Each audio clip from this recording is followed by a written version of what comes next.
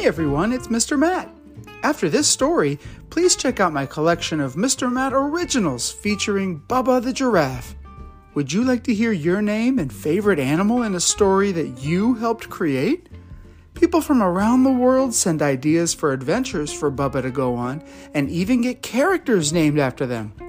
You can find my original stories all the way at the top of my channel. Enjoy!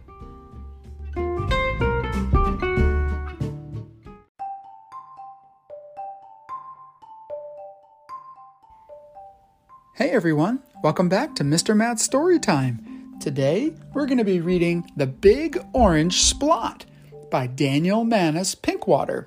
And this is for our 4-year-old friend Paloma and 6-year-old friend Masio.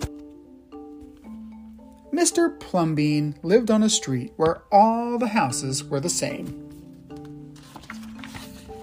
He liked it that way. So did everyone else on Mr. Plumbean's street. "This is a neat street," they would say. Then one day, a seagull flew over Mr. Plumbean's house.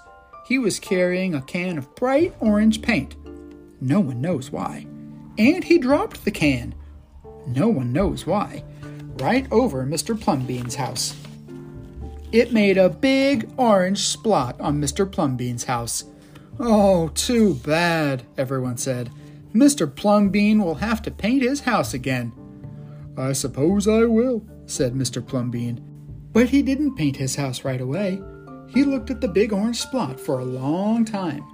Then he went about his business. The neighbors got tired of seeing that big orange splot. Someone said, "Mr. Plumbean, we wish you'd get around to painting your house." "Okay," said Mr. Plumbean. He got some blue paint and some white paint, and that night he got busy. He painted at night because it was cooler. When the paint was gone, the roof was blue, the walls were white, and the big orange splot was still there. Then he got some more paint. He got red paint, yellow paint, green paint, and purple paint. In the morning, the other people on the street came out of their houses. Their houses were all the same. But Mr. Plumbean's house was like a rainbow. It was like a jungle. It was like an explosion. There was the big orange splot. And there were little orange splots. There were stripes. There were pictures of elephants and lions and pretty girls and steam shovels. The people said, "Plumbean has popped his cork, flipped his wig, blown his stack, and dropped his stopper." They went away muttering. That day, Mr. Plumbean bought carpenter's tools.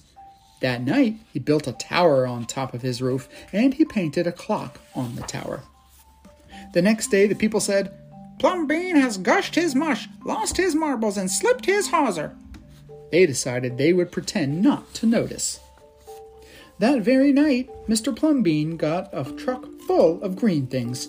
He planted palm trees, baobabs, thorn bushes, onions, and frangipani.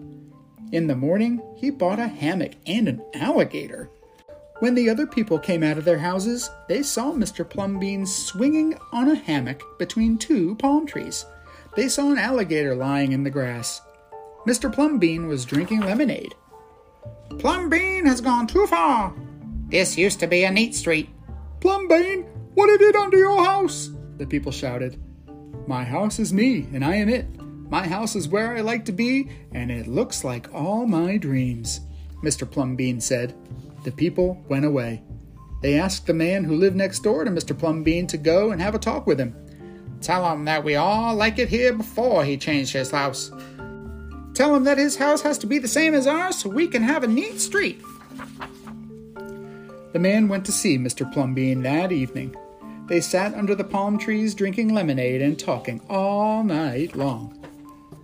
Early the next morning, the man went out to get lumber and rope and nails and paint. When the people came out of their houses, they saw a red and yellow ship next door to the house of Mr. Plumbean. "What have you done to your house?" they shouted at the man. "My house is me, and I am it. My house is where I like to be, and it looks like all my dreams," said the man who had always loved ships. "He's just like Plumbean," the people said. "He's got bees in his bonnet, bats in his belfry, and knots in his noodle." Then, one by one, they went to see Mr. Plumbean late at night. They would sit under the palm trees and drink lemonade and talk about their dreams. And whenever anybody visited Mr. Plumbean's house, the very next day, that person would set about changing his own house to fit his dreams. What's that?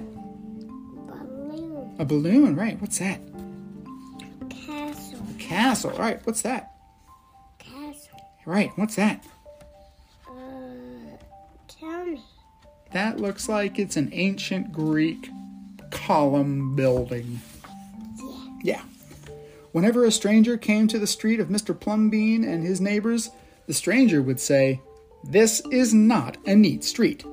And then all the people would say, "Our street is us, and we are it. Our street is where we like to be, and it looks like all our dreams." The end. And that, my friends, was the Big Orange Splot. We hope you enjoyed it, and we'll catch you next time here on Mr. Matt's Storytime. Bye.